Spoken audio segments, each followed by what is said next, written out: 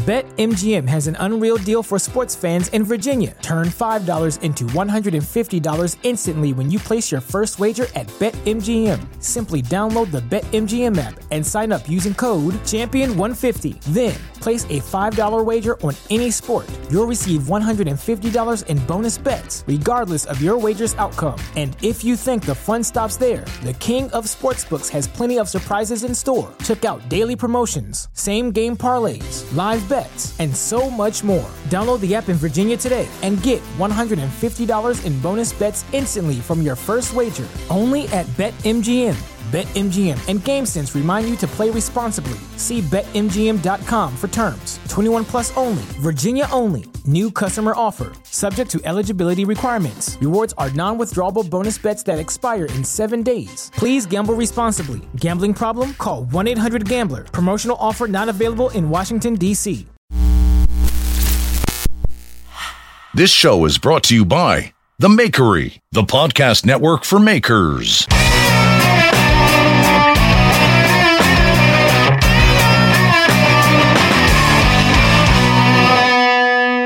Are you ready?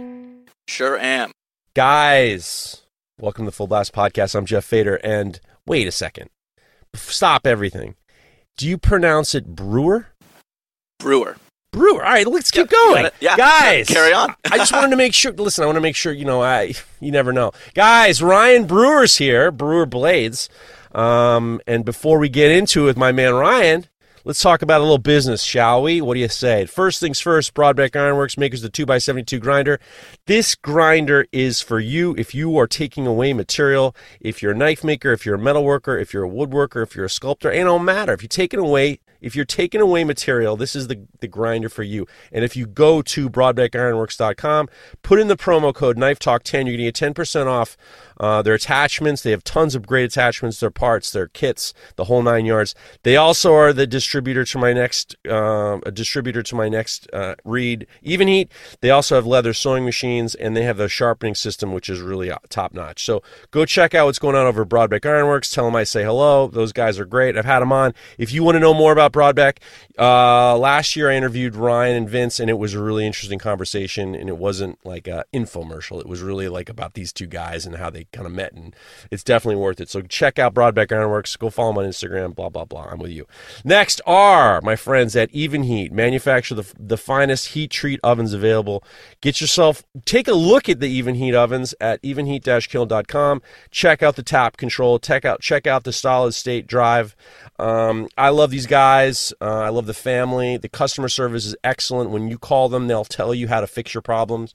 Any problems that you might encompass or fall into or have, you can take care of it. It's very easy. They're an awesome company. I've been using Even Heat for years. I bought my first Even Heat, and I just loved it, and I became friends with them, and then they got involved with Knife Talk. They got involved with the Full Blast. Know these guys, and I stand behind what they do and appreciate what they do. So go check out Even Heat. Go to evenheat-kiln.com. I mean, if you got to harden something, what are we doing, guys? You got to harden it with something. Using Even Heat. Next are my friends in Australia, Nordic Edge. That's at Nordic_Edge. It's nordicedge.com.au. They are a company in Australia. They make their way over to the United States. They got all sorts of stuff over here, including the big Mert file guide. But what they're known for in Australia is they teach classes. They have knife making supplies. They have blacksmithing supplies. Anything you need to get started resupplied. If you want to even kind of dip your toe into knife making or blacksmithing, they have the stuff for you. If you want a kit or if you want something to try out before you get into it seriously, go check out what's going on over at nordicedge.com.au. They have brooches. Brooches are great if you've got that hidden tang knife. You got to drill into that. You got to grind into that handle, and you got to make your tang fit. They have bevel jigs. They have the Big Mert file guide, which you can get at knifekit.com. They're great, and I appreciate them for supporting the podcast, and anything you need from them, go check them out. Those guys are really good. They're also run by knife makers, and these aren't faceless, nameless guys. Sausage Man Forge is very involved with NordicEdge.com. And if it's good enough for Saucy, it's good enough for you, okay? Next is, let's head north. Let's head north to Canada. Maritime Knife Supply, MaritimeKnifeSupply.com, MaritimeKnifeSupply.ca. For all your knife-making needs, belts, abrasives, steels, kilns, forges, presses, heat treating ovens, anvils, everything you need to get started resupplied. They're in Canada, but they ship to the United States with ease, and you should definitely check them out. I tell you what, you know what the great thing about Lawrence Lake is he's very involved in the community, to the point where he'll listen to this podcast, he'll listen to Knife Talk, and then he'll go out of his way to kind of make sure he understands what's going on. I know that he was at the New England School of Metalwork. I know that he is actually, we just had Don Wynn on Knife Talk, and he sent a message. I think I'm going to go to that class. He's very involved in the community, so it's not just this dude who's looking at numbers. He's very involved in the knife-making community to the point where he is supporting the Great Lakes Custom Knife Show in Ontario. Go check out the Great Lakes Custom Knife Show on Instagram, or check out the GreatLakesCustomKnifeShow.com. It is going to be August 19th in Ontario. Definitely check it out. I can't say enough about Lawrence Lake other than he's just a very supportive guy. And if you're going to support a company with a guy who cares about this community, go check out Maritime Knife Supply. Next are my friends at Trojan Horse Forge. That's Sam and Jeff. Sam Evans, Jeff Graz. They are guys down in Texas building the stable rail knife finishing vise. Their vise is built in Texas, and they're designed to take your handles to a whole new level. Not just the handles. They have plates that bolt on so you can hand sand comfortably. They have rubber all over the place. It comes in a bomb-proof case. The stabilization of system to support your knife is unbelievable. And you can say, oh, but I don't do that. I do integral bolsters. No problem. You can move the plate, and it takes care of it. Kind of drops the integral into the slot, and you can hand sand with these. You got a distal taper, no problem. You got pins that kind of support it. They've thought of everything: curved knives, hidden tank, full tank, no matter. You'll get yourself squared away, and then you turn it around, you stick it in once the handles are on, and then you can carve with ease, carve and sand with ease. So definitely check out what's going on over at the sorry about that. I lost my paper. I lost my papers. If you, the stable rail knife finishing vise at TrojanHorseForge.com. The problem is I got Jeff and Sam and Jeff. They're all squared away. So next thing is my friends at Baker Forge and Tool. Baker Forge and Tool are the makers of beautiful steels, beautiful. They make this composite steels with copper liners, with different types of sand mines, and they have tiger mine, bronze mine, copper mine, and they make these beautiful knives sandwiched with all sorts of pattern welded steel. They use 80 CRV2. It's definitely, if you're a stock removal guy and you're thinking to yourself, I'd like some razzle dazzle in my life, the Baker Forge stuff is worth it. So go check out BakerForge.com and definitely put in the promo code Full Blast, and it'll give you 10% off all your steels and all your gator piss. That's the etchant that they use. I didn't make the name up. I'm just reading it. It's actually, however, all jokes aside, it is dynamite stuff. It's pre-measured, pre-mixed etchant, and it's awesome. And if you go to BakerForge.com, you can put in the promo code Full Blast, and you will get 10% off all of that. And if you're in Europe and you're like, let's try this stuff out, go to DIYEurope.eu and get yourself some of that gator piss. You know what I'm saying? All right, guys. Next is my friends at Total Boat. They're up there now. All the Total Boat guys are doing the boat building marathon. All these guys, Derek from Malden, Keith Decent, and I don't think Keith Decent's up there, but Keith Johnson's up there. Keith Mitchell, Jimmy DeRessa, they're all making boats. You know why? Because Total Boat's the best stuff around. If you use all of their paints, adhesive paints, primers, polishing compounds, you will be fired up and you can use it. I definitely use their 2-part epoxy for all my handle scales. Definitely worth it. And if you go to totalboat.com/fullblast, you'll be using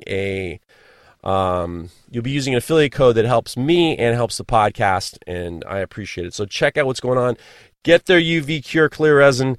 I love people ask me, like, Total Boat, do they do stuff for knife makers?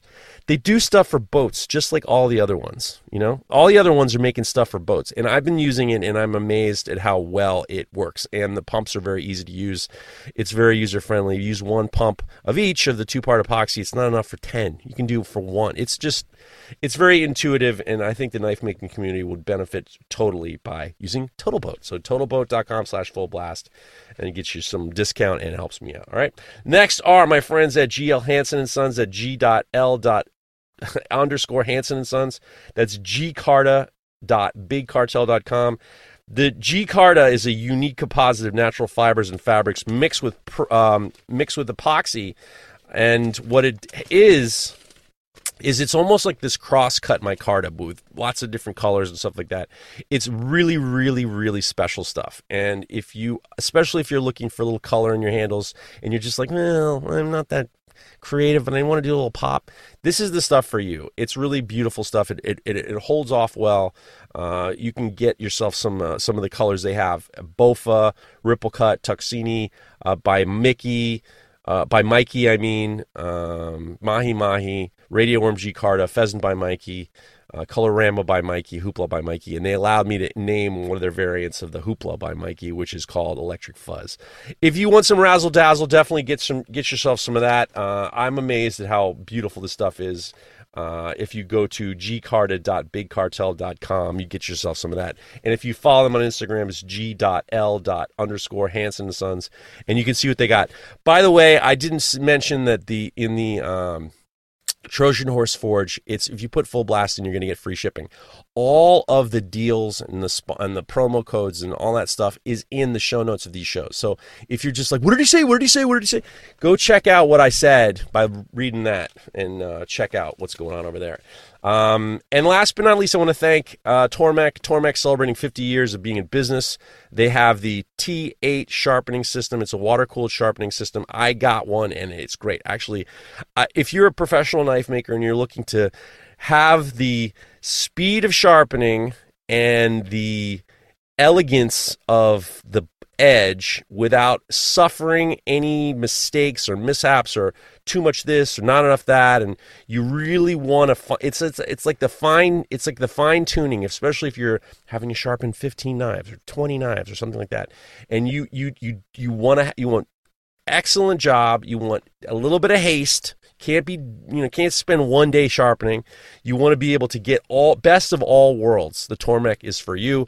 Definitely check out tormek.com or follow Tormek_sharpening on Instagram.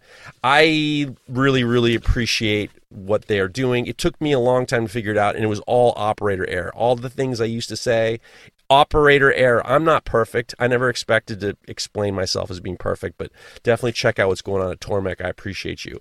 And really, really last but not least, I just want to hit one thing before we talk, Ryan. Our friend Bob Rankin Custom Knives. That's Bob Rankin .com. My mistake. BobRankinCustomKnives.com is going to be on next week, and I'm very, very honored that he would come here. He is an awesome person out of Michigan. He is a friend of mine. I've been buying his Damascus for years for my knives, and he had a very terrible, terrible tragedy that he's going to come on next week and talk about. His son passed away, and it was very unexpected, obviously, and he is doing a raffle. With Chad Kimmel and Rocco and all these guys. They're doing this raffle. 2 knives, a K-tip and a Santoku, and the steel from the Twin Towers, one of the Tower 2, is in the one of the knives, and then a cable hook off the USS Eisenhower is in another knife, and then there's white oak planted by the George Washington family, I guess. All certified and documented. I make jokes, but I mean, it's real deal stuff. The video of the build will be on Dennis Tyrell's YouTube page. And if you go to BobRankinCustomKnives.com, get a sticker, and you will be entered in the raffle. And the money is going up to Bob. Bob's going through it. So the raffle runs through August 31st, and it's definitely worth it. Bob is a friend of mine. And what he's going through is unimaginable. And next week we're gonna get into it.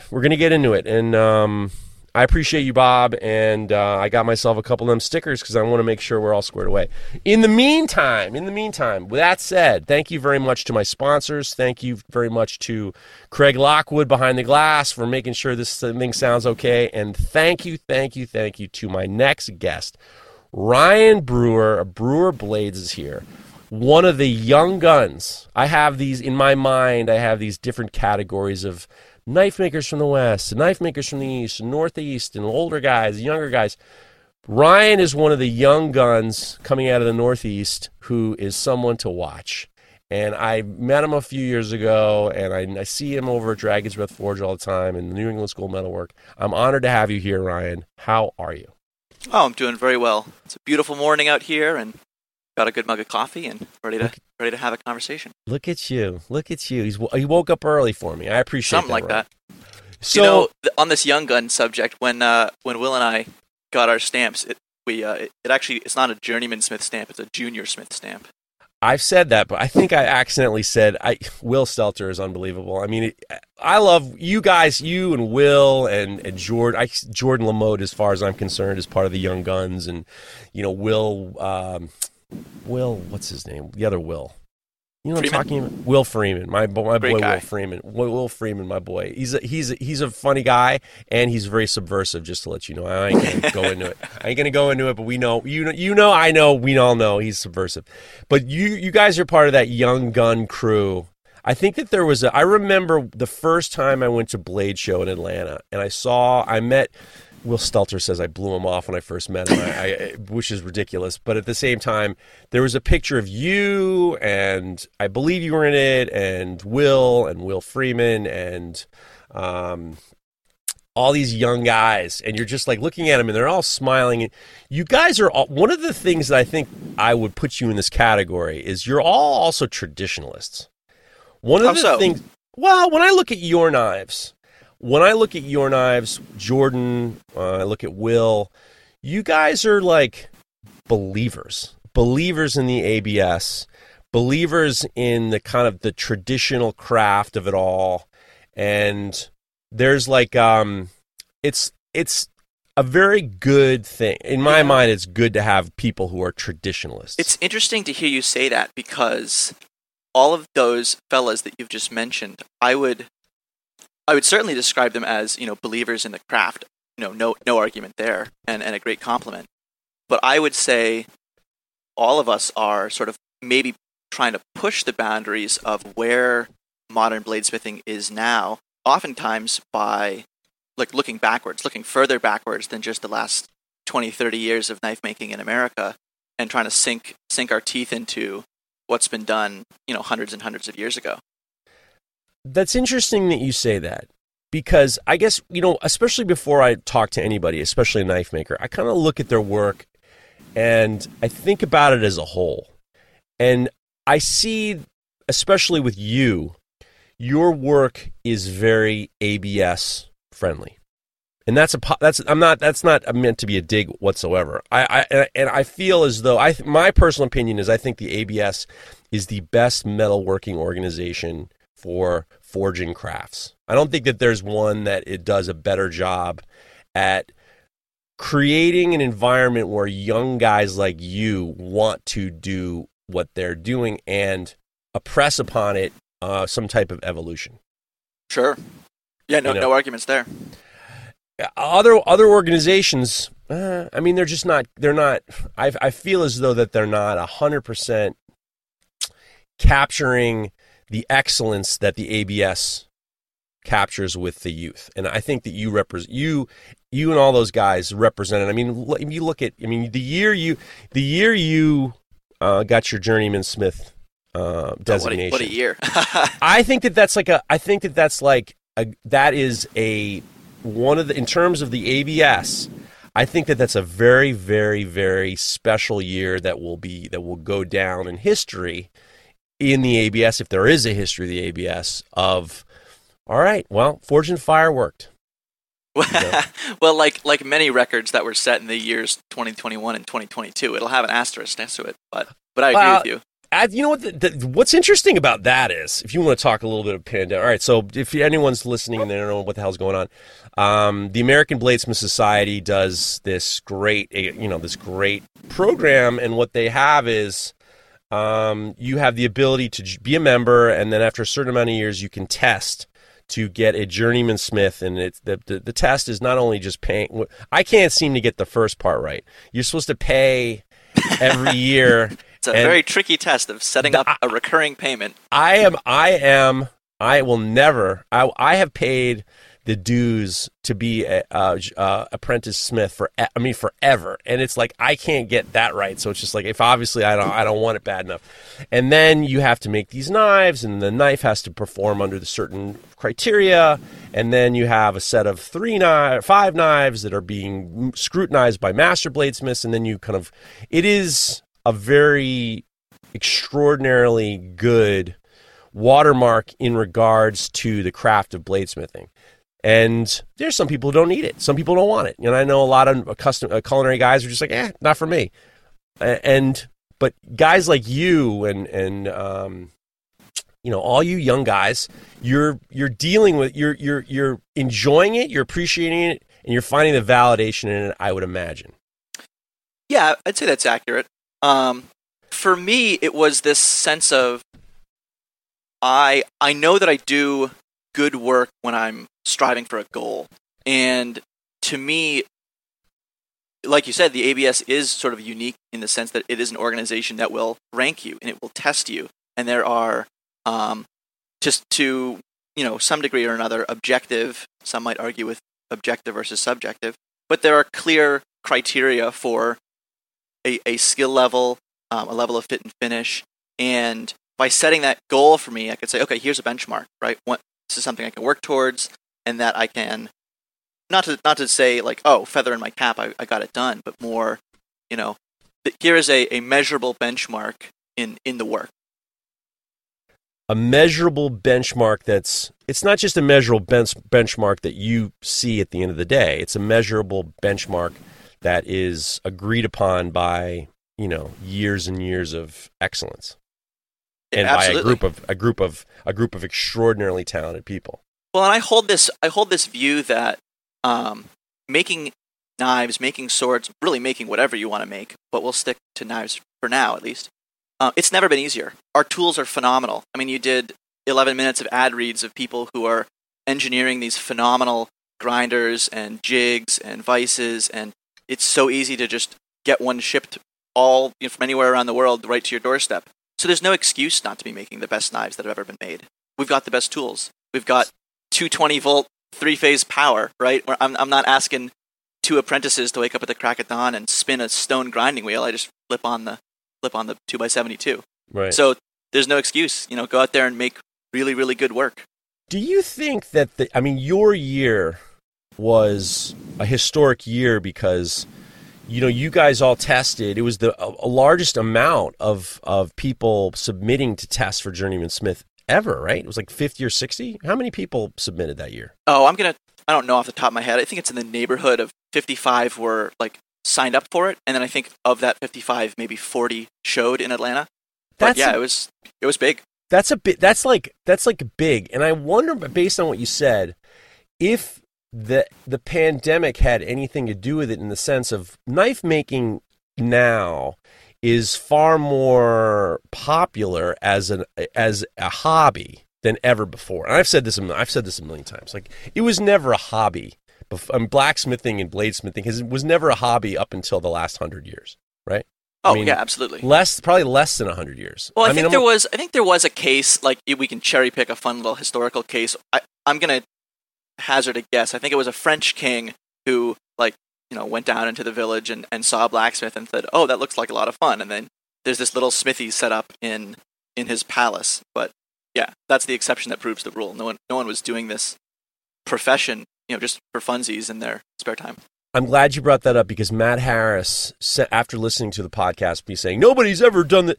He sent me that article, and it really was about this king who wanted to forge, and the problem was he had to hide how black his hands would be. That's right. Yeah. He set up. I don't remember the king, but he had to. He made a studio or a smithy in his palace, and then it had to hide it because either his wife or he was walking upstairs and rubbing his hands on all the. He was blowing his nose into a silk handkerchief and it was coming out black. Right. Yeah, that's right. Everyone's waiting for it to be red from some sort of illness, but other than that, but it's all he's got these black handprints all over the. But that is a once again cherry pick. But I mean, as a popular hobby.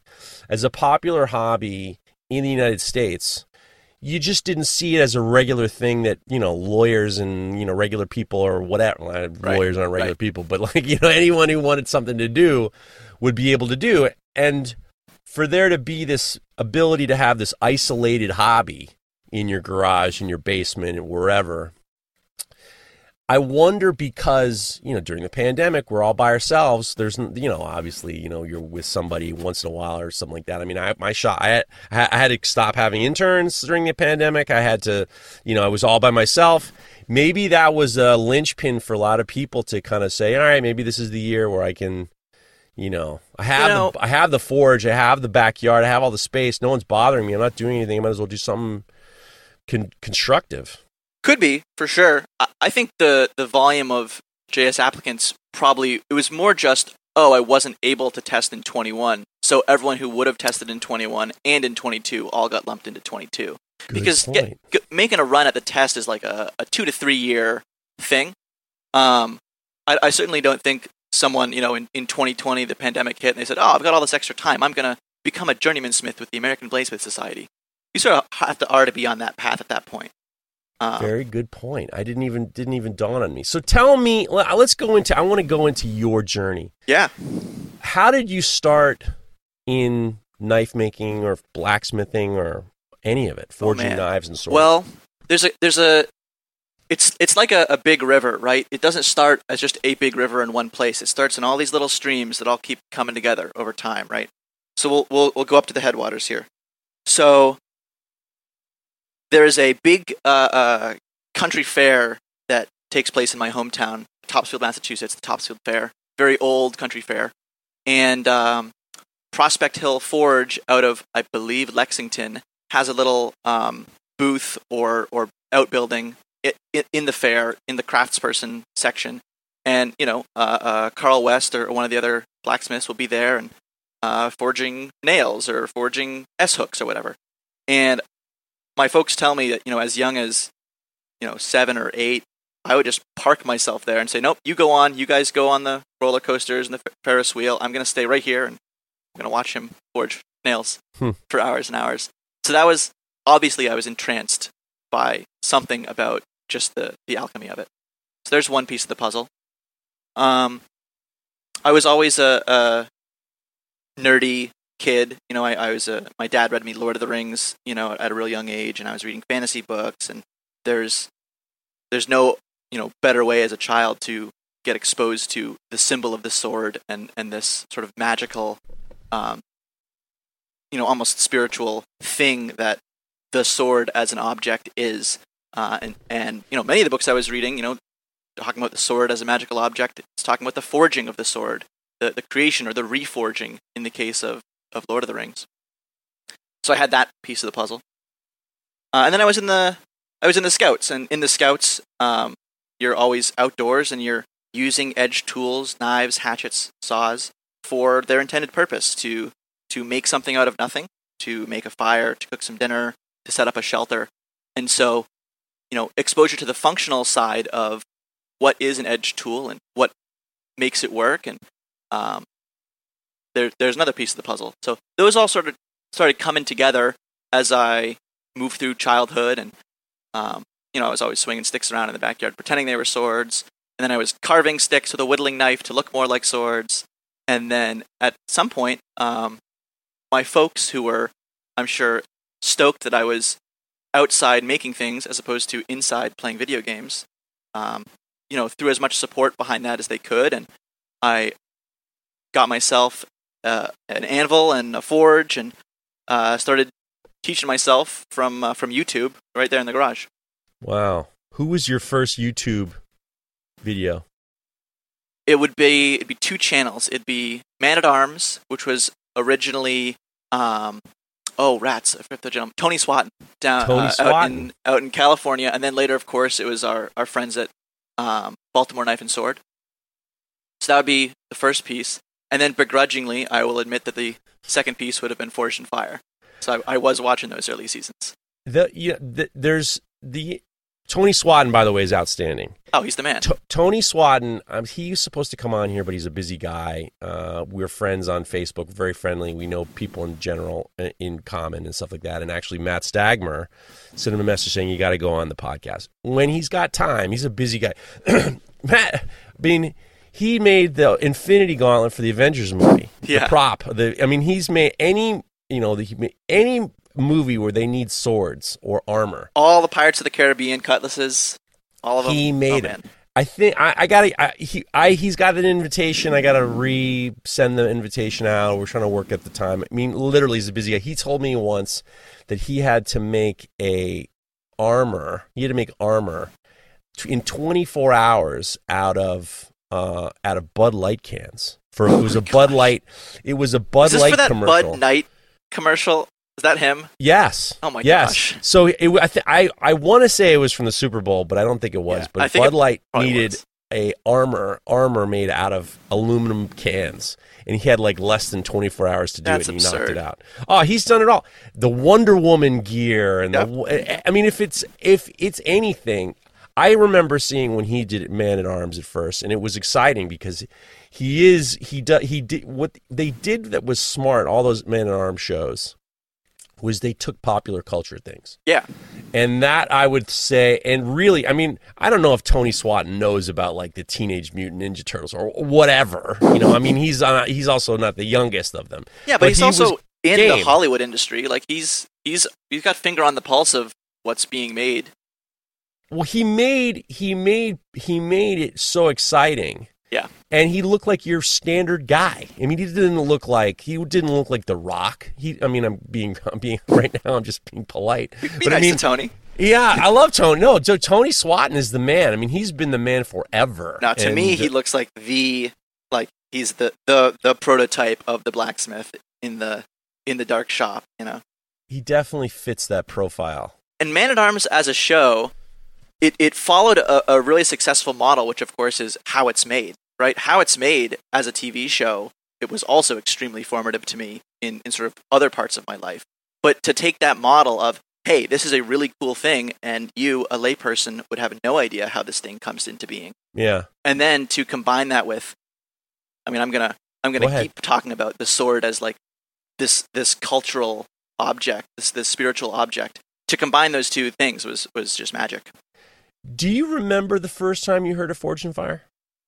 Not specifically. I probably was, 12 or 13 and heard of it. I do distinctly remember watching 1 or 2 episodes with my dad and saying, this is a little ridiculous. They're not giving them enough time to make anything. And I kind of shunned the show for a little while after that because I felt, I've got the number of this show. They're not making anything. They don't have enough time. But then, of course, it drew me back in, and I watched a good chunk of the first couple seasons. The crazy thing was when Forged in Fire first came on, I was one of the blacksmiths and fabricators at the Center for Metal Arts. When it was Center for Metal Arts and Fine Architectural Metalsmiths, where we were running jobs through. And I had spent a few years forging professionally with my teachers to the point where we weren't doing knives, we didn't do any of that stuff. We were doing forging pickets. We were doing pickets for railings. We were building and fabricating railings for Felicia Rashad from the Cosby Show and these big, huge, fences that would wrap around properties. And it was a really kind of it was much more, I don't want to say practical, but it seemed as though it was that ornamental ironwork that was, and I just remember when it came out, I just was this is just another show. But at the same time, I was very much along the lines of, this is good. I used to love Jesse James because he would show welding. And then Orange County Choppers used to show welding. And that was just anything to show people welding in a cool light, I'm with that. That was also at a time when my dad looked down on me and referred to me as my son, the welder, with a lot of venom. It was like, it was like, just like you're low class. He just felt I was low class. Yeah. And I remember when it came out, I was just like, okay, cool. And then I started getting bombarded. Like, first season, have you seen this show? You should be on this show. Have you seen this show? Have you been on this show? And I'm like, I don't give a... At the time, when we were at the Center for Metal Arts, we were looking down on the concept of making knives. We at the years I was at the Fine Architectural Metalsmith Center for Metal Arts, the word Damascus or pattern welded steel never came up. We tried doing. We had a class with Spark and Bark. It's Hapney and Peter Hapney and another guy, and we tried forge welding one time. And we'd never done it before, and it was during a class, but our gas forges couldn't get it high enough. And wait, you're trying to tell me that you ornamental ironworking guys haven't been doing little scarf welds for all time? No, you couldn't figure out a flat stack. We were doing. I mean, you want to be honest? We were using. We were forging elements, but we were welding them in. You were just. We were welding them in, and at the same time, the funny part is about a lot of ornamental ironworkers and. Matt Harris might have something. He got to come back on here. Matt Harris and I got to do some talking. There might be the interesting thing about this, and this probably kind of falls upon bladesmithing and the practicality of it all. Is I have talked to Pat Quinn about this a little bit. I mean, a lot of these guys don't want to pay for that scarf welding. They don't want to pay for the special. When you can MIG it up. Hit it with the grinder and then hit it with the torch to get some scale going and then hit it with the wire wheel while it's hot. Sometimes your customers are just like, wait a second, I'm paying for something I can't see. What? I mean, that's not really. Wait a second, I'm paying an extra a finder's fee for something that you're telling me happened and I can't possibly see or no one would ever know. Yeah. So there is this practicality of it all. And I just remember the funny part is when back to, people saying, you got to go in Forge and Fire, you got to Forge and Fire. I used to say, I'm not interested in knife. Knife makers are dorks. We actually interviewed this kid who his experience was he worked at the Renaissance Fair. And we're like, bro, we're not into LARPing. We need someone who can run an ironworker. We need someone who can, pop holes, who can measure correctly, get yourself in the center. And it was like it took after me getting out and learning about it, but I definitely remember it was the Forge and Fire wave of it was explosive, especially when it first came out. Oh yeah. Yeah, and it took me a while after watching, Man at Arms and Tony and watching the Baltimore Knife and Sword guys and watching Forge and Fire. It took me a sort of shockingly long time after that to realize, oh, there's a whole community that's growing around this thing, and you can go get involved with it. I felt like I was playing a lot of catch-up when I finally, made an Instagram account and started following people and realizing, wait, holy cow, they're all over the place.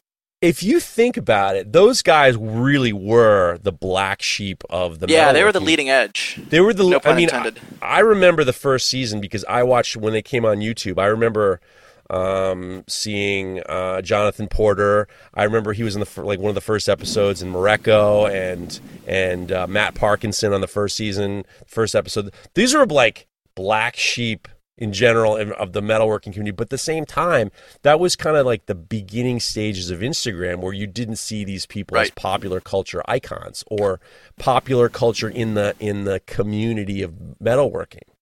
And now the crazy part is I can call Matt Parkinson up now. I can call him up now. Say I've become friends with Matt Parkinson. I've been friends with Jonathan Porter. I've talked to him often, and it's kind of wild that I was looking down. I was like, I don't know how these guys are going to do this goddamn show, and they're putting themselves. Pardon me. They're putting themselves in this position of. Whatever. And it's fascinating how these the guys who started in it were really black sheep. They were. Well, and then there's all number of the older generation of knife makers who had been sort of quietly doing it the whole time and really not making that much of a fuss about it and doing their own thing, and that world existed.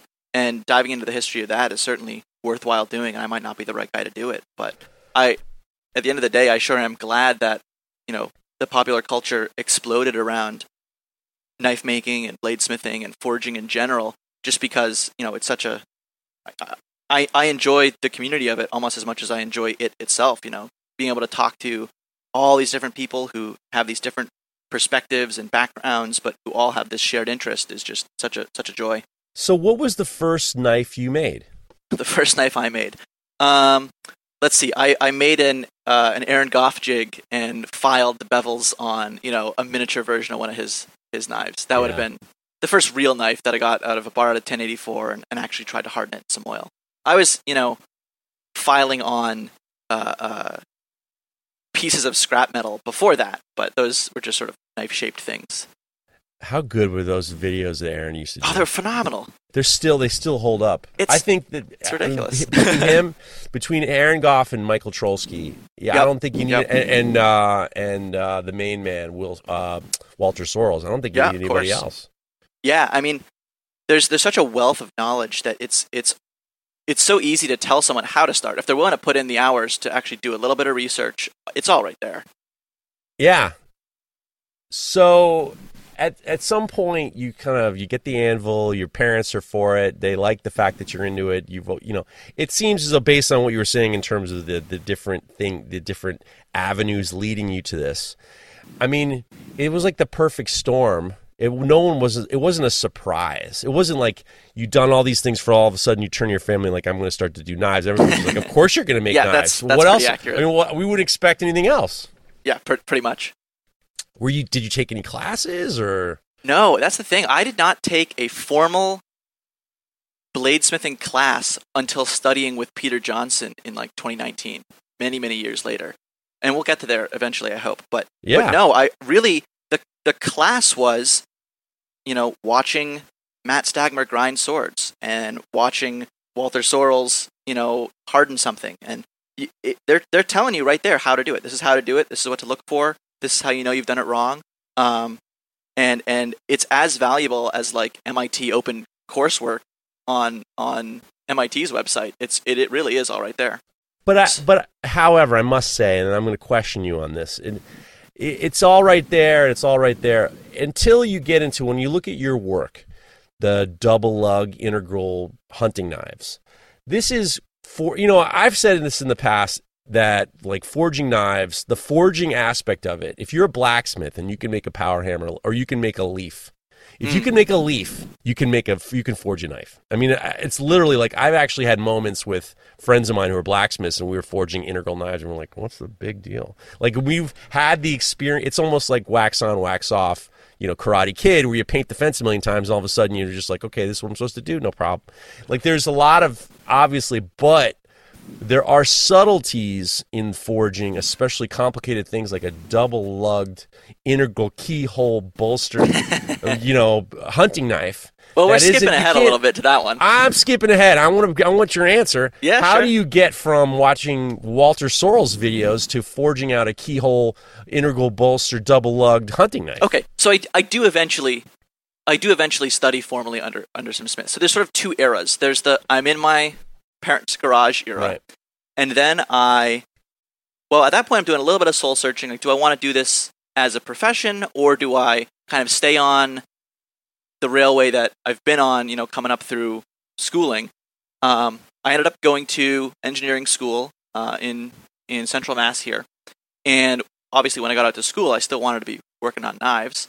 And I got kicked out of one of the maker spaces on campus for grinding a knife. They didn't want me to do that. Kicked out, or what? I was politely told that we can't make knives here, and that's fine. That's a fine policy. But I needed some way to keep pursuing this thing that was, consuming my attention and my thoughts. And I found a non-affiliated makerspace in the city of Worcester, and in that makerspace, I had everything I needed. They had a power hammer, they had a hydraulic press, but more importantly, they had other bladesmiths. And now, for the first time, in this would be 2016, I was actually surrounded by people who were doing the same thing. Some of them at a much higher level, and so there was some level of osmosis there. And I'm learning very, very quickly. I'm no longer held back by kind of lack of equipment. And then from that point, I get involved in the greater bladesmithing community. Let me ask you. I want a vulnerable answer here. I'm a vulnerable answer. When you learn on your own, and you're watching videos, and you're fooling around you're fooling around in your garage, and you're learning on your own. And then you get put in a position where you're forging alongside people who have also learned on their own and gotten better, maybe taking classes. Do you feel inadequate? Is that the first time of feeling inadequate, where now you've already established yourself? You got thrown out of a makerspace, probably the only knife maker there. And then now you're in a makerspace with other guys like you who have done in the same level as you and up. Are you feeling inadequate, or are you just excited that there's someone that you can learn from? So I sort of already knew that I was at the entry level of the craft, because at that point in time, just me getting into the greater community, I was following the work of maybe 3 or 4 knife makers. There was Aaron Goff, it was Sean Hatcher, and then it was Bruce Bump. Bruce Bump, a mastersmith out in Walla Walla, out west. And obviously, if you're looking at a mastersmith's work, and then you're looking at your work, you realize, oh, okay, there's some work to be done. I gotta get from here to there. So I already knew that I had a ways to go, and I was hungry for it. And I wanted to pursue it. I don't think I let feelings of inadequacy, drag me down for too long. It was just, yep, there's more to learn, and this is the place to do it. My first foray in inadequacy probably was the worst of all time. And I think the hard part is like for you, having not a lot of I had before I started making knives, I had almost 20 years of metalworking experience. I was an art major when I was 18, and then I was making sculpture, but then I was working for a fabricator, and I was moving metal. I was around metal all the time for years. When I started making knives, I had a little bit of history with steel in general. And I had forged for almost 10 years before I started making knives. And I remember when I made my first knife, where someone who was a knife maker saw it. It was Bob Kramer. And it was I had no one had ever seen no other knife maker had seen my knives that I was making on my own, but Bob Kramer. And it was it was at an event, and my business partner said, "Oh, you got to come down here. We're going to meet Bob Kramer, bring a knife." And I'm just I'm super inadequate about it anyway, because I'm just Bob Kramer's the man. I can't do this.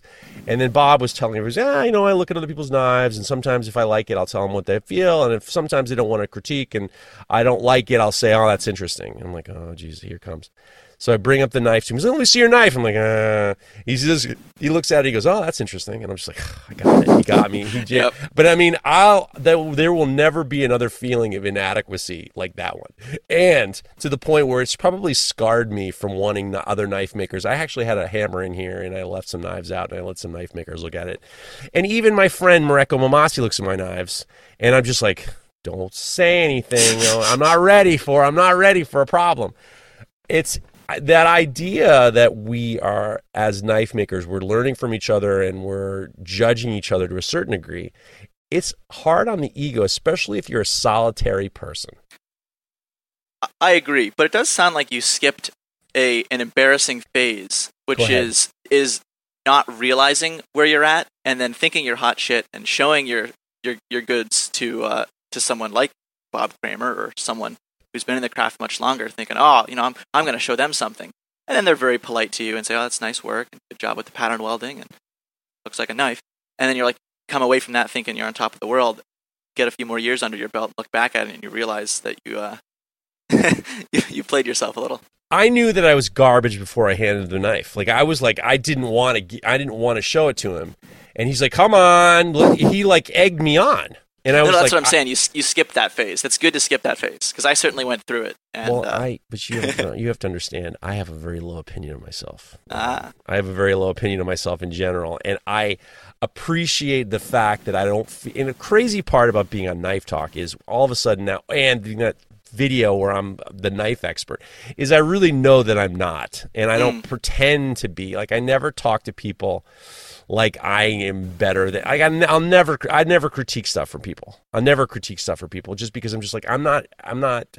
You got to go in your own way. Sure. And I just wonder, for you, how did you start to? You're in this makerspace. How did you? Were you excited when you're around all these other knife makers? Did you feel like you just wanted to go more? Tell me how you were feeling then. Yeah, well, I'm a pretty social creature, and to the point where it would be fair to accuse me sometimes of being a little fanboyish. So I'm sure I was bugging these guys with constantly trying to be over their shoulder and look at what they're making and getting excited, and that stirring up the idea for me to make something else. But it was a period of very, very quick growth. I mean, I went from making real simple knives to doing my first pattern welding very early, and doing my first hamons very early, and then I was on to making like a full-length longsword, well before maybe it would have been advisable to try it. But I mean, I think that having a lot of ambition and trying these, higher level projects and just seeing where you succeed and where you fail, that was really educational. My first sword was before I ever made a knife. It was out of college. Actually, I made a couple swords. They're really not swords. You got because I'll tell you a funny story. Is when I was in college, I was an art major, and I was like I was also the welding shop assistant. And I found that a lot of the classes that I was taking, the teachers wanted you to come up with ideas outside of the box of papers.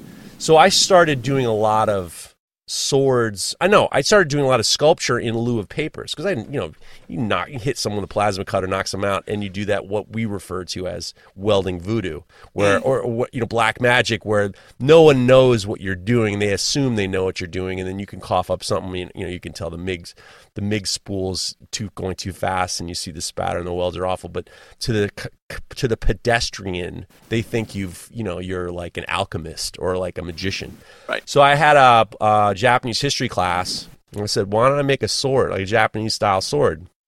And it was just like regular mild steel blade, and then I riveted onto this 2x4 for a handle, and then I made this kind of like Keith Haring style crab sword guard, and I brought it in, and it was literally like one guy who was like this, like he was into Japanese history, and he wanted to hold it, and he just bowed to it. I'm just like, dude, this is some mild steel I've probably found from a junkyard. Knock it off, not heat treated, nothing. And it was like Musashi. I had given him and I got a good grade.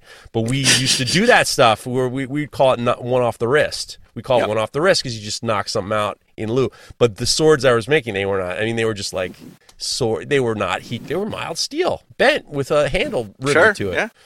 I feel like it's just a human behavior. They're just things that human beings do. They sing, they dance, they argue with each other, and they make swords. Like, it's just a thing that it's almost a behavior more than it is a tradition. Like, every culture at some point figures out how to make a long, sharp stick, and then it becomes an important thing to their culture. When I was younger, we weren't allowed to play with toy guns. I wasn't allowed to have toy guns. And my dad taught me how to use the bandsaw, and I'd make swords. I'd make swords out of wood, and it was very you're right. It's part of our tradition as children, as people, to figure out how to make these wooden swords, and then it's what you do with them, which is the amazing thing. For me, this is an age difference, is on Saturdays and Sundays, I think it was Saturday afternoons, they would play Chinese kung fu movies dubbed. There was like an American version where they would have to dub the words were weird. It's a big joke now when they play it, is the American voiceover was weird because it had to kind of sort of match up with what the Chinese actors were doing. And we would always watch it because it was crazy, always massive fighting and incredible violence all the time. And it was, for us, it wasn't swords as it was like broomsticks. Like we were taking broomsticks and making nunchucks and staffs and like beat clubs, and we were beating the brakes off each other with like because it was, for us, it wasn't the swords as much, because the swords in like those Chinese kung fu, or this kung fu, I should just say kung fu movies. The swords were like, they weren't doing a lot of, especially for kids and stuff. There wasn't like beheadings, and there wasn't like, real damage. It was like no one was ever getting jacked up too much with the swords in the TV shows. Maybe there'll be like Bruce Lee would get like a little line across his chest or something like that. But it was like we were doing more like nunchucks and stuff, and beating each other up. Oh, sure. How did you tell me about your growth as a knife maker, your growth as a sword maker? At what point, I know we're jumping ahead, but that's just the way it is. That's the way it is. How I would assume you're getting more involved because with your proximity towards Dragon's Breath Forge, New England School of Metalwork. When are you starting to kind of like create these relationships? One of the things I do see in your work is I do see a connection, and maybe I'm wrong. Tell me if I'm wrong. I do see a connection between you and the style of swords and knives that the Dragon's Breath Forge guys do. I would say that's fair, especially at this point where Matt Parkinson and I have both studied under Peter Johnson, and maybe more importantly, both of us or all three of us are trying to have some historical authenticity in the inspiration of the work. But to answer the first part of the question, so as I'm breaking into this bigger thing, which is being serious about knife making and getting involved in the community, the first high-level maker who I meet in person is Zach Jonas up in New Hampshire. Right. And so I happen to be working, I'm interning for a summer up at a steel casting foundry in the middle of New Hampshire. And I'm living with a buddy of mine who I know from school, right there in Warner. And at that point, I knew about the ABS. The ABS has a tool where you can look up where the journeymans and the masters are. And I just realized, oh, hey, there's an ABS journeyman smith just 10 minutes down the road. And I just dropped him an email and said, hey, I'm up here. I'm interested. Do you mind if I come introduce myself? And he accommodated that. But that was crazy because I got to see a Mastersmith test set, one of the first set that Zach had put together for his testing process. And holding that work in person is miles different than seeing a picture of a high-level work. Holding it and starting to understand how to look at it and to be rewarded looking at it in detail is itself, as valuable as taking a class maybe. So I met Zach. I got to know Zach. I got to know Dakota a little bit. And through following him, then I realized there's this whole network of New England bladesmiths and swordsmiths who are all, connected, through both the classes that Zach does with Peter Johnson up there, as well as through sort of this lineage coming down from J.D. Smith, who has himself, instructed many of the highest level smiths in the area. There is, so I don't feel like I'm completely off the rails when I say that there is a part of this northeastern knife making and sword making that there is like some commonality. Oh yeah. I mean, I say often it is the best place in the world to learn how to make swords. I mean, you just can't beat it. In terms of, from where I'm sitting right now, it's 2 hours to Dragon's Breath. It's 2 hours to Zach Jonas. It's maybe 2.5 to New England School of Metalwork.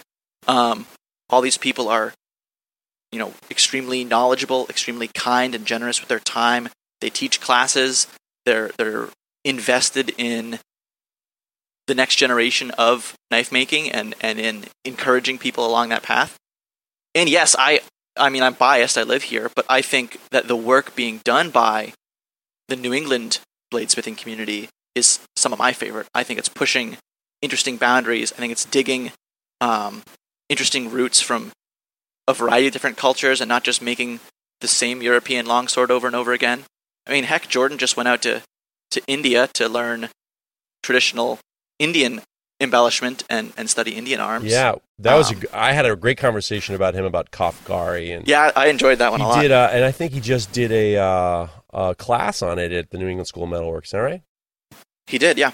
Yeah, I guess I would say that the New England guys, and I'm just saying it, and I'm not making like this isn't some gang. I'm just saying that there's like there seems to be, when I think about the knife making, sword making community in the Northeast, there is like, it is different than it's a different area, but the one person that sticks out, and I'm saying this with peace, love, and he listens to this podcast, is Joshua Prince.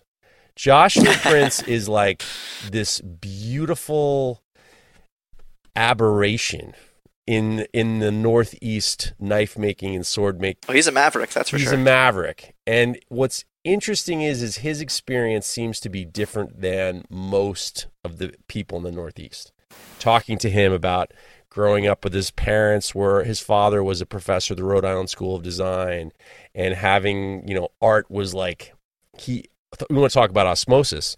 Art, living as an artist was, and making tough decisions and going with your gut and going against the grain really has become something special for him.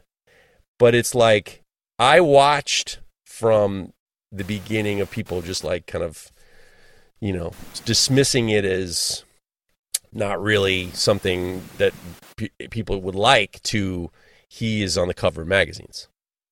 Oh, absolutely. Well, people can tell when there's just something that's different, right? Something different that stands out, that grabs your attention. Like, oh, I haven't seen this before. And Josh's work isn't only that, but then it rewards the deeper look that happens after your attention's been grabbed, and you realize, oh, this really is. There's stuff worth studying in detail. And when you meet him, I met him. I think the first time I met him was at Dragon's Breath, I believe. And one thing is like, he has the same temperament as all you traditionalists. And when I say traditionalists, I'm not saying it sneeringly. I'm saying like, he has the same temperament as of all the craftsmen you guys are, like even the young guns, all you guys, embracing in the ABS style. But he is, at the same time, he's got the same temperament. He's got asks the same questions. He says the same things. He's as interested as anybody else. He's as much of a knife nerd as anybody. However, it's through the lens of this, like, I don't know what to say, Dali, Salvador Dali. I don't know how you even like. It's almost as if everyone has this lens, but his lens is like light years different than everybody else's. Well, what I see in Josh's work, and what I would love to emulate, and I've started trying to, is a lack of fear to explore new ground, right? To commit to an idea, a pure idea, like, hey, let's make a knife and let's style it like a World War II bomber. That was one of the first Josh Prince knives I saw. It was up at New England School of Metalwork. It's committing to the idea and seeing the knife not just as functional object, but as canvas for art and canvas for sculpture. And yeah, the lack of fear to see where that idea is going to take you, because you can draw a knife very easily in the first dimension, in the side profile. If you have your brain wrapped around the third dimension, you can draw maybe the top view, right, to get an idea of the sculpting of the handle. But you can't get from 2D to where Josh Prince is without just leaping in head first and seeing what happens. But it's more than that, and I'm glad you mentioned that, because we're talking about traditionalists and talking about people upholding the values of historic and stuff like that. Because of his upbringing, and you can listen to the old episode of Full Blast with Josh Prince. His dad had like a table saw in the kitchen. They would go to art shows when he was a child. He was like forced into this idea of not needing to be validated by the viewer. When you're an artist, when you're and I've gone through this a million times about art. Yeah, I know, and I'm eager to have this part of the conversation. Are knives art? Is it not art? I mean, you can make different. I in my mind, and I'm flawed in the sake of when I think of art, I think of contemporary sculptural gallery art. I don't really. And it's condescending, and it's most likely obnoxious and arrogant, and I'm just saying it. I understand, but his his idea and his beginnings of being an artist and putting yourself out there and not following what, I'm not painting an apple like the guy next to me is painting an apple and you're just like, okay, yeah, you painted an apple. You're taking very, very deep, you're putting yourself in this vulnerable position of doing something outside of the norm that some people just won't like. Like Josh Prince couldn't, I don't think, maybe I'm wrong. You tell me if I'm wrong. Josh Prince says today, I am going to test for the ABS, but I'm going to do my style knives. Now, I know that for the Journeyman Smith, you can't do Damascus and stuff like that. Let's just say, for argument's sake, he says today, I'm going to do my style of knives for the ABS. And they might be a little bit outside of the lines. Does he pass doing his style of knives? I'm not sure. Yeah, me neither. If you back up 10 years, it'd be easy to say no. 100%. Good job, Ryan. Easy to say no if you back up 10 years. But right now, the boundaries and the design languages are being pushed and expanded in, I think, really interesting directions. And you're seeing things pass that certainly would not have 10 years ago. I mean, Josh, if he set his mind to it, could certainly execute all the technical requirements and have a technically passing set. And then it's just a matter of communicating his design intent to... But here's a case of you wouldn't need to do what Josh is doing. If his goal was to add value to the ABS and to expand the boundaries of the ABS, and I think that would be a worthy goal, then sure, go for it. But I don't think he needs to. I'm just saying it as an exercise. An exercise of, I don't think, once again, he can do whatever that he wants, and he's now 10 years ago. You're 100% right. There isn't the value on these incredibly, and I think it's because of him. Because he does spend time with David Lish. He does spend time with Steve Schwarzer. He does spend time with some of the best in the world. He's technically proficient to the point where he is definitely, without question, one of the most important knife makers in the United States as of right now. And I think that it took a long time for people to accept that style, and I think it's to the ABS's credit that you can get David Lish, he's on the testing grounds of, he's the guy who's doing the testing, and he spent time, these guys who are the judges spent time with guys like Josh Prince, and they kind of know the kind of guy he is too. So it makes me feel like he would pass now. You're 100% right. 10 years ago, they wouldn't let him through the door. Sure. It's fine as a technical exercise. I'm sort of more interested in what are these different knife making traditions that are coming up in front of us, right? The ABS has a deep tradition in American bladesmithing, and that's fine. We've talked about that. But now there are these new traditions. Like there are a bunch of us doing medieval and Viking era pieces, and trying to bring that up. And there's Josh Prince coming at it from like a contemporary art and sculpture angle. And there's all these different super interesting and valuable bodies of work that are growing in front of us that just I'm entranced by. You make me realize that I used to say knives aren't art 7 years ago. Yeah, you say that frequently. I do. Well, it's my bit. I need something to keep these people listening. But now, in the next, give me another 5 years, and I might change my mind completely. Yeah, I was debating whether I should kind of grill you on it during this conversation. Because I'm slippery, dude. Well, Brian, I'm going to do it by way of... I am slippery. I am super slippery. So go ahead. Granted. Power to you. I'm going to come at this question by means of where I'm coming at it from. So, I did the JS test. I wanted to have a very firm technical background because I agree with maybe one of the more contentious folks you've had on here. You have to have a level of technical skill to execute good art. Agreed. So get the technical skill down.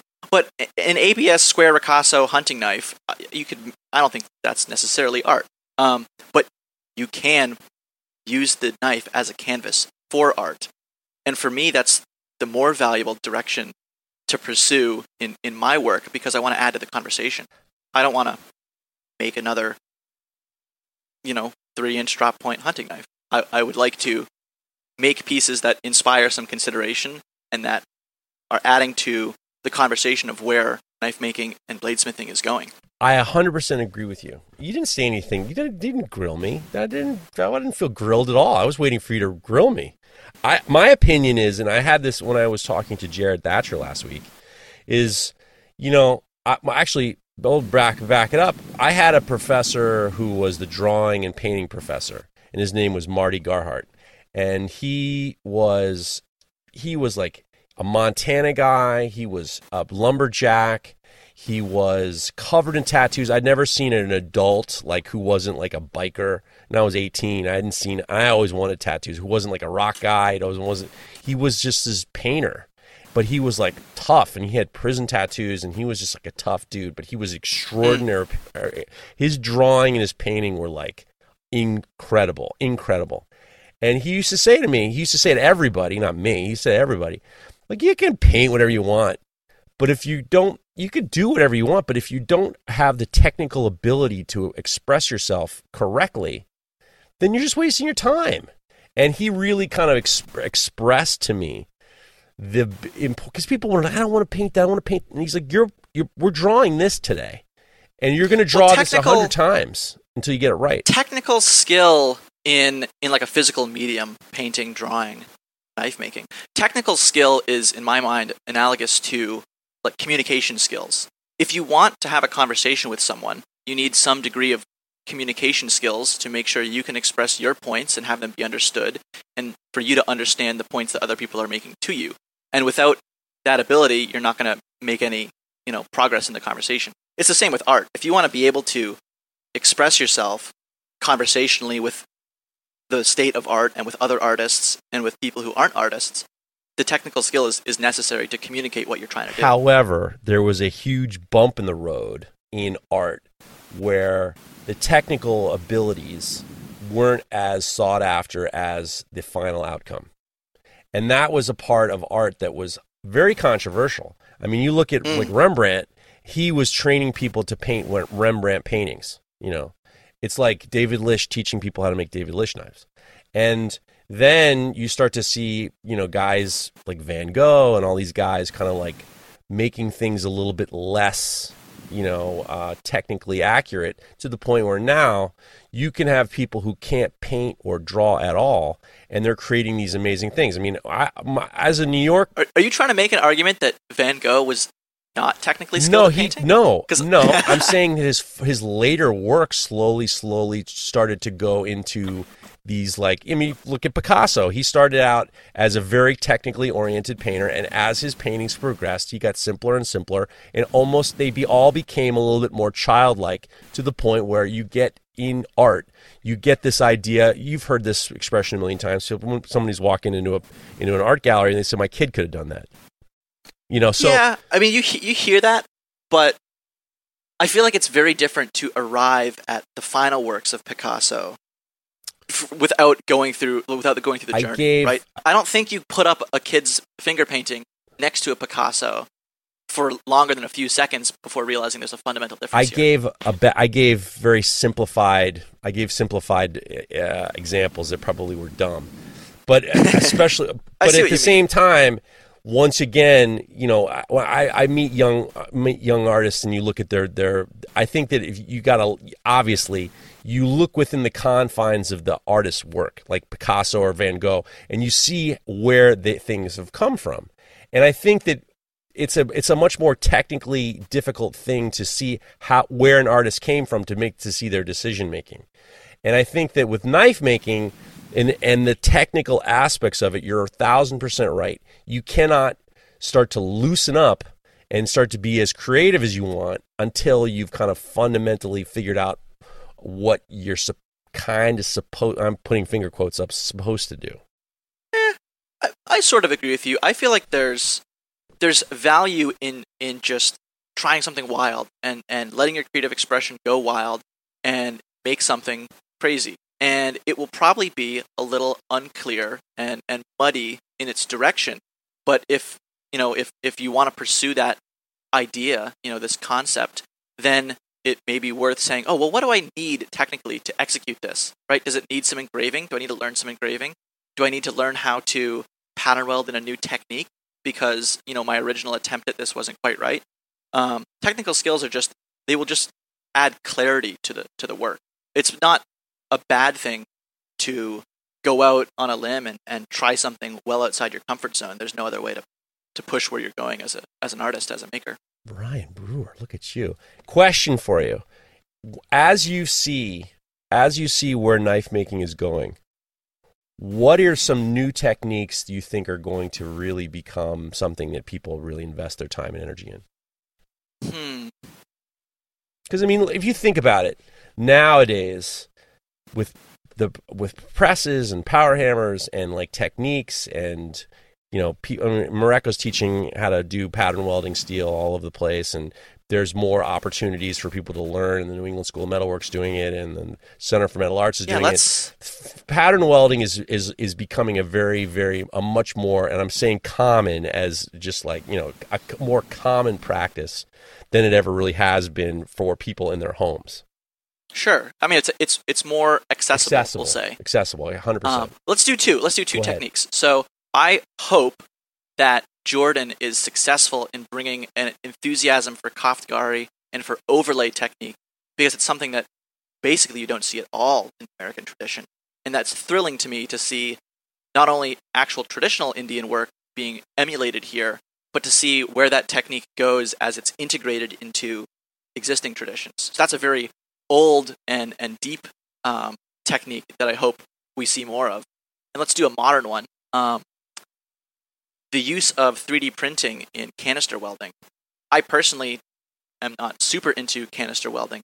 It just doesn't, captivate my attention. But some of the smiths that I follow are doing really interesting work where they're setting up these patterns in the 3D print, and they can actually scale the initial print to account for drawing out the billet later to a final size. And so they can aim for a final pattern by shrinking the print directionally to the size of the canister, and then unfold it as they're forging. And I think that's really interesting, and there's a lot of depth that can be pursued there. So they're when they're making the 3D printing of the whatever type of, let's say, a landscape or something like that, they're putting into account how it's going to stretch out.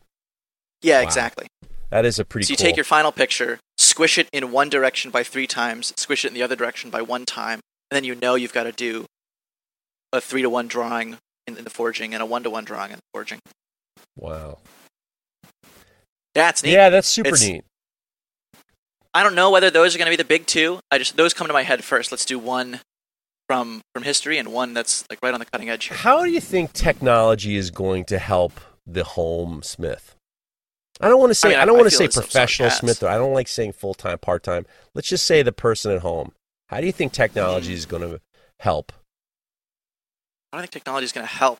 To some extent, I feel like we're already there. We already have, I think I said this earlier, like the best equipment for making knives that's ever been seen on the face of the earth. Right here it is. We've arrived. For me, I've integrated, as an engineer in my day job, I'm using 3D design software. I use SolidWorks all the time for doing templates and scaling things, and having the design right there and easily manipulable in an easier way than having to redraw a sketch. So that's very helpful in my own workflow. And I know there are, other design software out there that will do something similar for you. Tell me about your engineering job. Sure. Yeah. I work at an injection molding plant as a automation engineer. And so I am working with industrial robotics for the purpose of, pulling plastic parts out of injection molds, handing the part off to the next piece of equipment. Maybe I'm using a camera to inspect the part to make sure the part's good. So I'm programming vision systems, programming robots, designing the tools that the robots use to interface with these molds. That's the kind of the broad strokes. Do you enjoy it? I do. It and crucially, it triggers. It taps at different part of my brain than making knives does, and so I don't kind of burn myself out doing 8 hours here and coming home and doing another 4 in the smithy. This is actually where I had a question for you. When I am in my day job, a lot of what I'm doing is design and engineering of the process, not of the product, right? The product is the product. The part is the part. What you're doing is you're improving the process by which you arrive at the finished thing. And I imagine you do a lot of process engineering in your development of your work. Very good question. And this last week was really something kind of out of the ordinary. Yeah. For me, for Fader knives, it's very process oriented. There are certain situations, I mean, we have different models and stuff like that. And there, we also, because we've we've finished our custom orders, we have the ability now to kind of make what we want and put it on the website, and if it goes and whatever. So there's a lot more being creative in terms of colors and designs of the handles. So actually this past week, we were for this coming week, should be out this Friday, where we did 15 paring knives. And I had my guy David cut out a lot of handle scales, just the sizes. And I said, we just made a pile of different colors and we started putting them together. So once in a while I'll have an opportunity like that. And then I found a couple different patterns that I hadn't done before that I was just like, I want to investigate this more.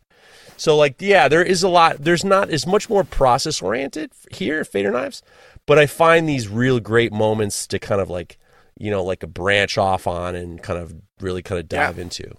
Does that answer your question? When you're running a business, if you can save 5 seconds every time you make one knife, that can add up.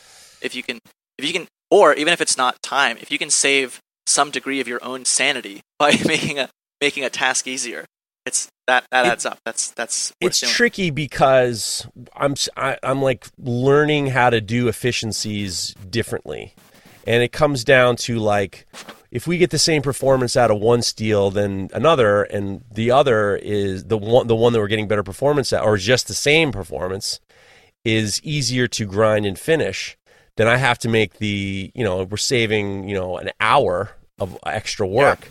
I got to make the executive decision we're switching steels. But then, all of a sudden this one warps a little bit too much, warps a lot in the grinding process, and I got to repair that.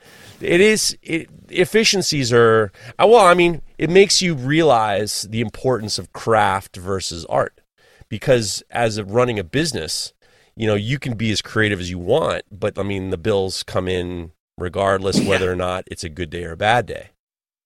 Right. So, it's funny. I was talking to Jared Thatcher last week, and he was like, it must be, hard for you to have to, being an artist and having to learn how to become disciplined. And I had made the point, I was like, look, no one believed in me when I became an art major, and I had to make people believe in me by being very dedicated to discipline and showing up when I'm going to show up. And I didn't take days off, and I didn't, even if I didn't want to come to work, I had the ability, I could do whatever I want.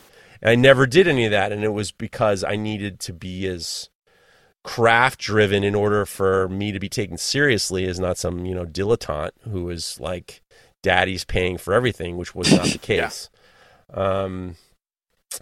Just to change gears, unless you have any other grilling. I like your grilling. Listen, no one ever grills me, so I'm like I said, I'm slippery. But at the same time, like I'm very, I'll try to catch you off guard with the next one. Go ahead. We'll go for it. We'll go for it. I'll find the right opportunity. Tell me.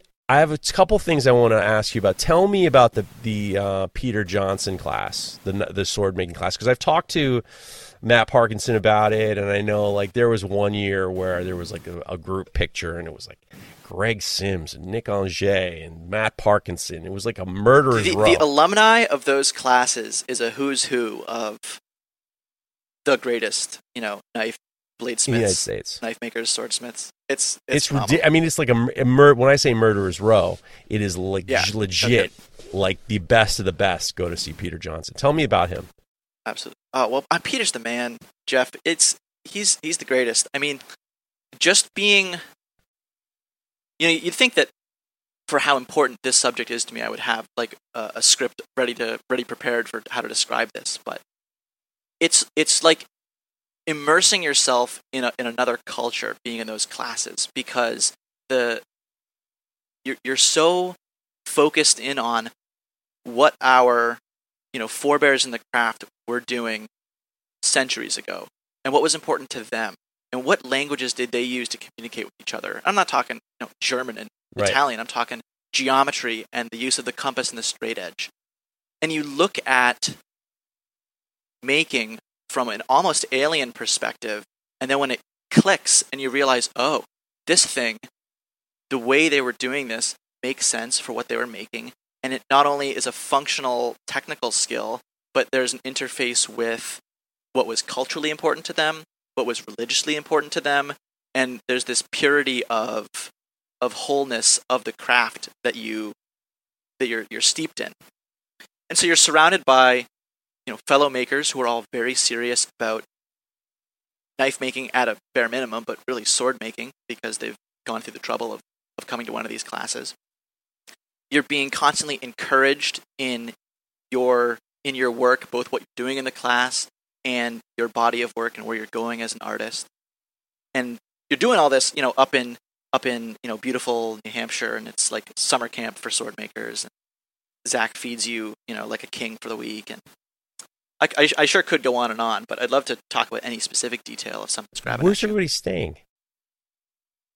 Some folks stay at Zach's. If you're friends with Zach's, he will put you up. That's not a hard and fast rule. There's also folks, staying with friends in the area. Like I said, I've got a buddy from college who's in Warner who I often stay with.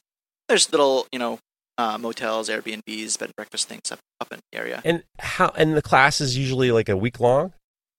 Yeah, it's about usually a week. Either 7 days for the sword classes or 5 days for, I think I did scabbard class, was about 5 days recently. But Peter's branching out. He's doing deep dives into, for instance, the single-edged medieval sword, the falchion, or he'll do the German war knife, the Messer. He's also done, I think what I'm most interested in doing next is he will do a design class where the goal is not to leave with a completed study of a specific sword, but instead to study how, medieval arms, Renaissance arms are designed, and to explore different geometries and to explore different techniques, and to really focus on your growth as a craftsman more purely than just, hey, we're going to teach you how to make a longsword. How did it change the way you make knives and swords? Oh, I mean, from a technical aspect, like I said, this was my first class I ever took, so I certainly took away many technical skills, how to grind more efficiently, how to more effectively use foreshortening to reveal inaccuracies in a bevel or an edge, technical stuff like that. But more from a philosophical basis. One concept we could talk about: the sword is a weapon, right? The sword is not a kitchen knife or a hunting knife where you can say, well, this is for making a meal for my family. The sword is a weapon, right? It is an instrument of death, and if you want to bring one of those into the world, you need to have a good reason for doing it. You need to think about why you're doing this, right? You're bringing something that has a serious negative aspect into existence, and you need to offset that by having a good purpose for it. So that concept gave me a level of seriousness and a level of intentionality about all the work, not just swords, right? Why are you making this thing? Have a reason for it. It doesn't have to be, some deep, profound truth, but to at least think about why you're making what you're making. So when you're making a sword, what are you thinking? What am I thinking? Well, I mean, like you said you're thinking about it. What's your go Well, ahead. I've got this idea brewing right now for a piece that. Well, let me back up a little bit. Human beings are remarkably irresponsible with this earth that we live on. That's for sure. Oh my God. Hot take. There are oh my God. There are so many examples of us intentionally poisoning the earth, or being careless and poisoning the earth. And oops, we killed all the cows in the state of Ohio because we shipped them the wrong bag of feed, and all this crazy stuff where it's just, wow, we're being terrible. So I'm making this. I'm working on this idea of a sword that is as if the earth could respond to us and say, you are poisoning me. you're being irresponsible, and you guys need to take this seriously and shape up, or otherwise, here's the edge. So, who would wield the sword?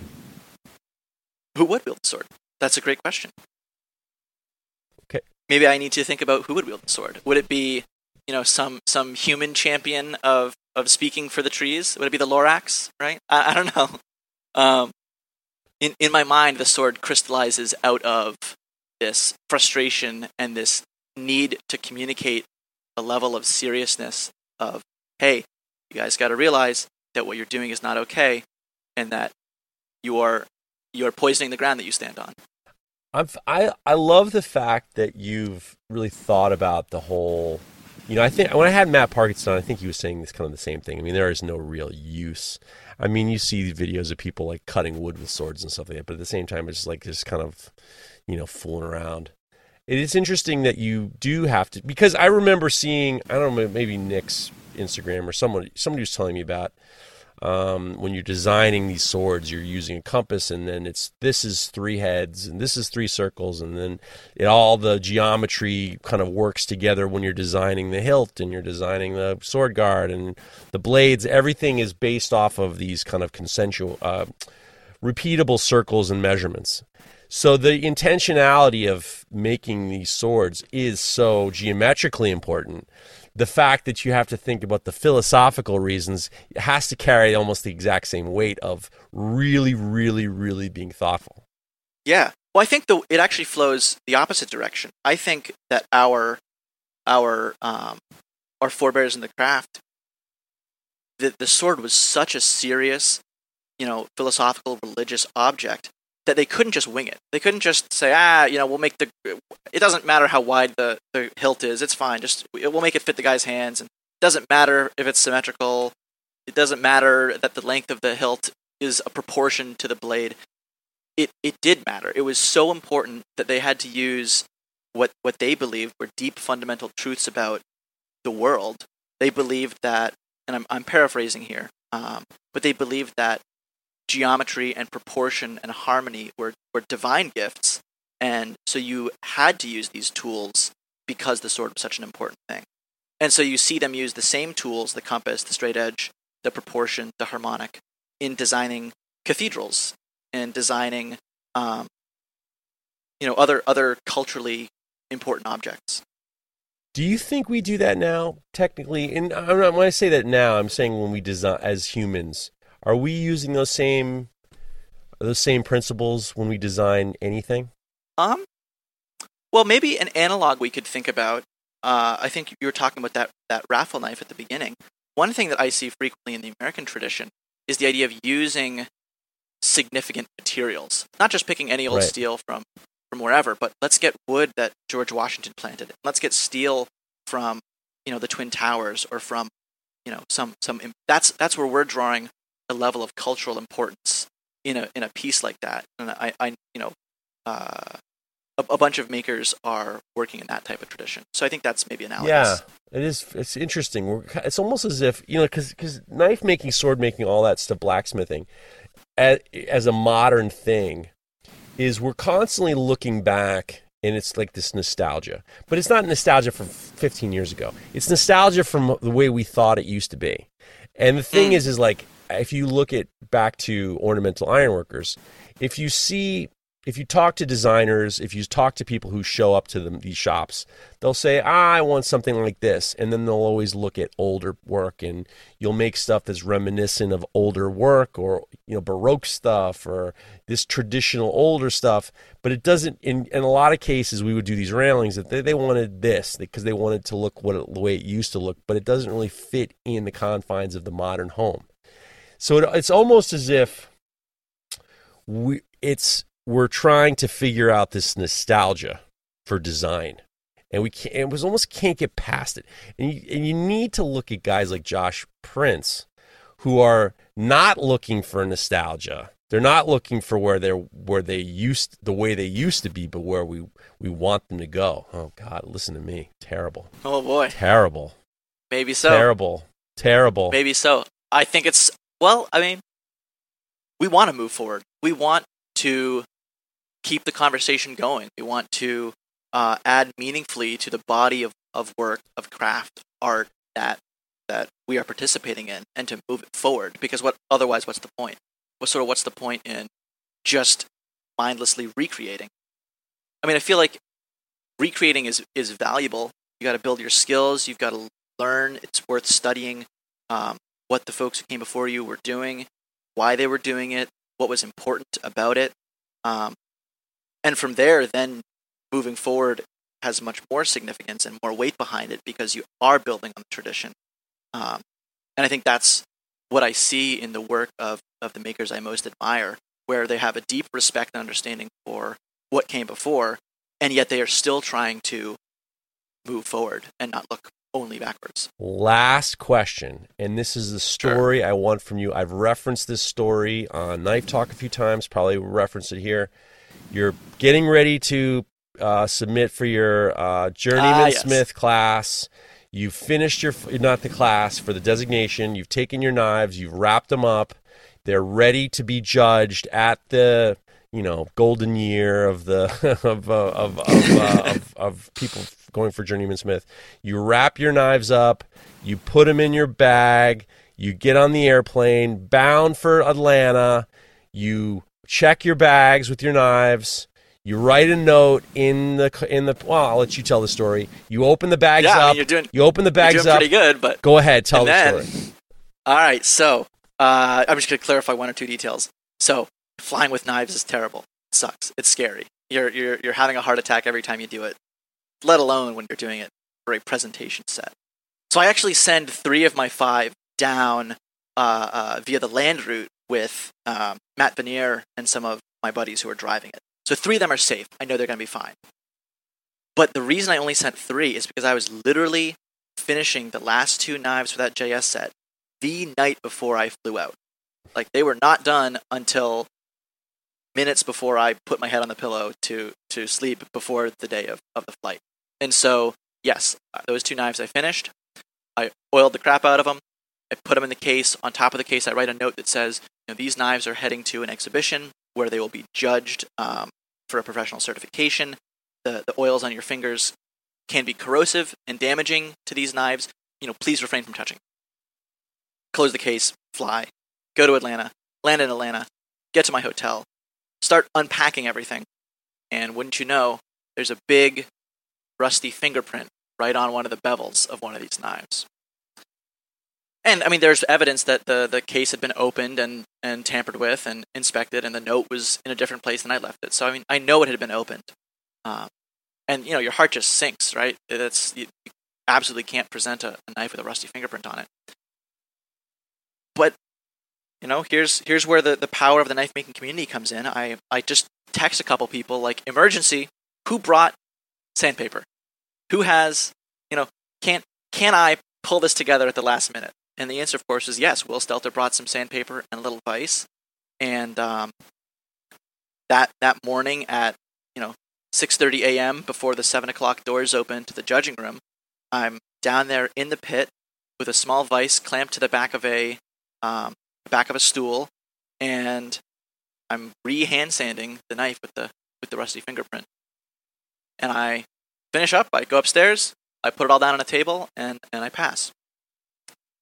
But one piece of this story that I don't think I've told yet is after the fact, I learned something, which is that when my preferred finish for handles is tongue oil, and I learned that as tongue oil is curing, it can off-gas a vapor that is corrosive to steel, and so the fingerprint that whatever TSA fellow may have put on there, it may not have been just the fingerprint. He may have just removed enough of the oil that the tongue oil that was still curing on my handle could have gone in there and attacked it.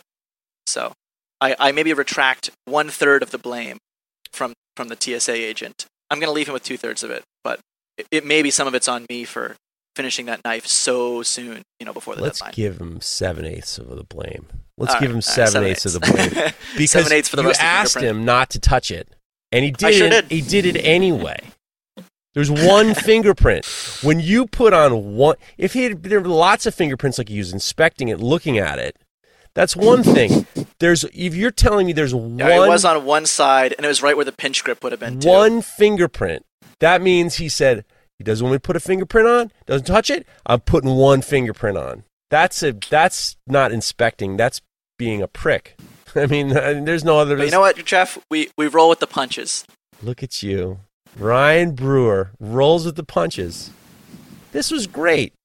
You have any other class questions or any grillings you want to do? I think we covered it all. No, I think we've covered a pretty wide swath of it. Guys, Ryan Brewer's the man. You have an open door policy. Guys, go follow Ryan Breuer on Instagram. You should definitely see what he's doing. He is just an awesome, awesome guy. He is Brewer_Blades on Instagram. Follow him. He's one of the young guns. He's up there with Kurt Holland and Will Stelter and all these young guys who are making it happen. He's a smart guy. He's a terrific person. He's part of the Northeast contingent And with that said, I appreciate you coming on, Ryan. You got an open invite. We'll definitely have you back on sooner rather than later. And guys, we're going to see you next week. It's going to be an intense conversation. And just, I'm telling you, I'm looking forward to speaking to Bob, and I'm looking forward to you hearing about it. And without any further ado, thank you so much, Ryan. You were fantastic. And I want to thank Craig Lockwood behind the glass, who's making this happen. So we'll see you guys next week. And Ryan, thanks again. This show is brought to you by The Makery, the podcast network for makers. At Parker, our purpose is simple.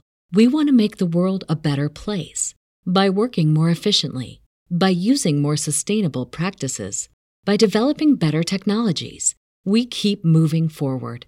With each new idea, innovation, and partnership, we're one step closer to fulfilling our purpose every single day. To find out more, visit parker.com/purpose. Parker, engineering your success.